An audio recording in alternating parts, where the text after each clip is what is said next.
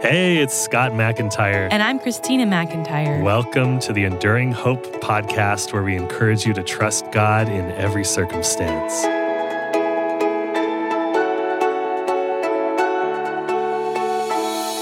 I wonder sometimes if our faith journey would be easier in some ways if we could just see Jesus when we talk to him, like the disciples and others did who lived when Jesus walked the earth. But then I think that many of them still struggled to trust him and believe in him, even though he was there in person and they got to witness everything he did. For sure.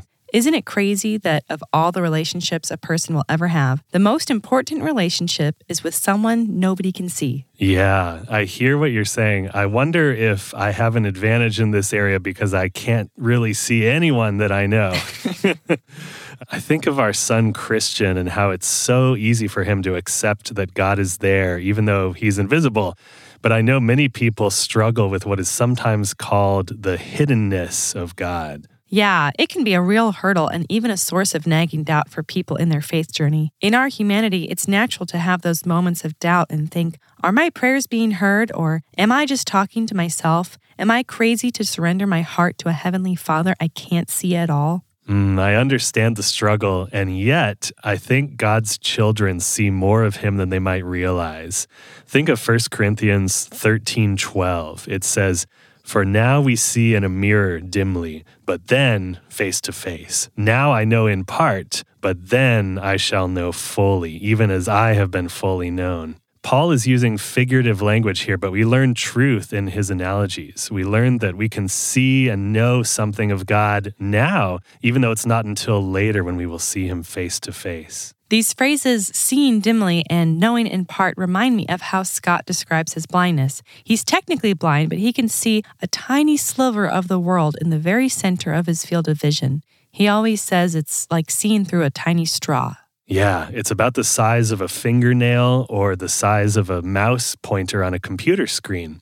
You know, over the years, when I would talk with people, I wouldn't be able to make out their faces, but if I had a small picture of them, I could study tiny parts of it through that straw long enough that I would get a better idea of what they look like.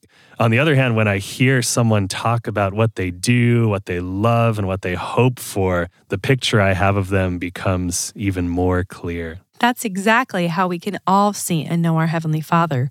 We might not have a picture of God to look at through a straw, but we have the eyewitness testimonies of the life and teachings of Jesus. Yes, that's so good. Listen to what Jesus says to Philip when he was asking to see the Father in John's Gospel in chapter 14, verses 8-9. Philip said to him, "Lord, show us the Father, and it is enough for us." Jesus said to him, "Have I been with you so long, and you still do not know me, Philip? Whoever has seen me has seen the Father. How can you say, 'Show us the Father'?" Yeah, and I love this passage from Hebrews chapter 1, verses 1-3.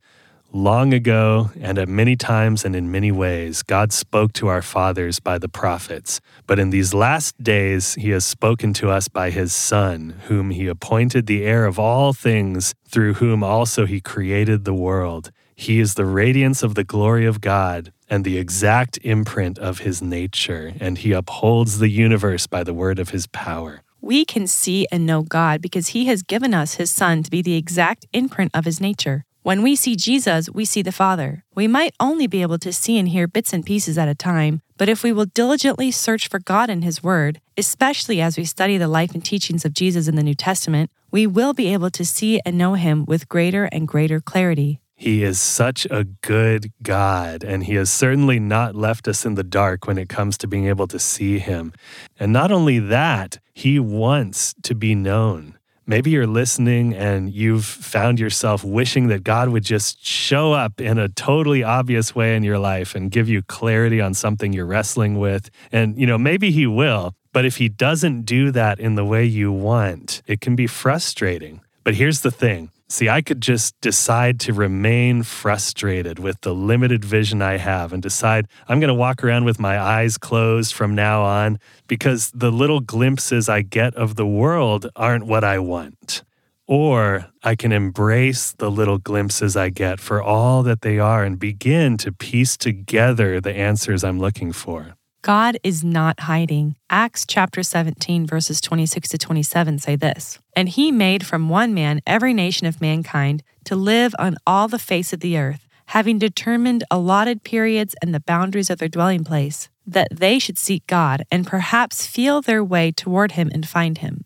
Yet he is actually not far from each one of us." If you are aching to see God, you are not alone. We are all aching to see him face to face on that glorious day.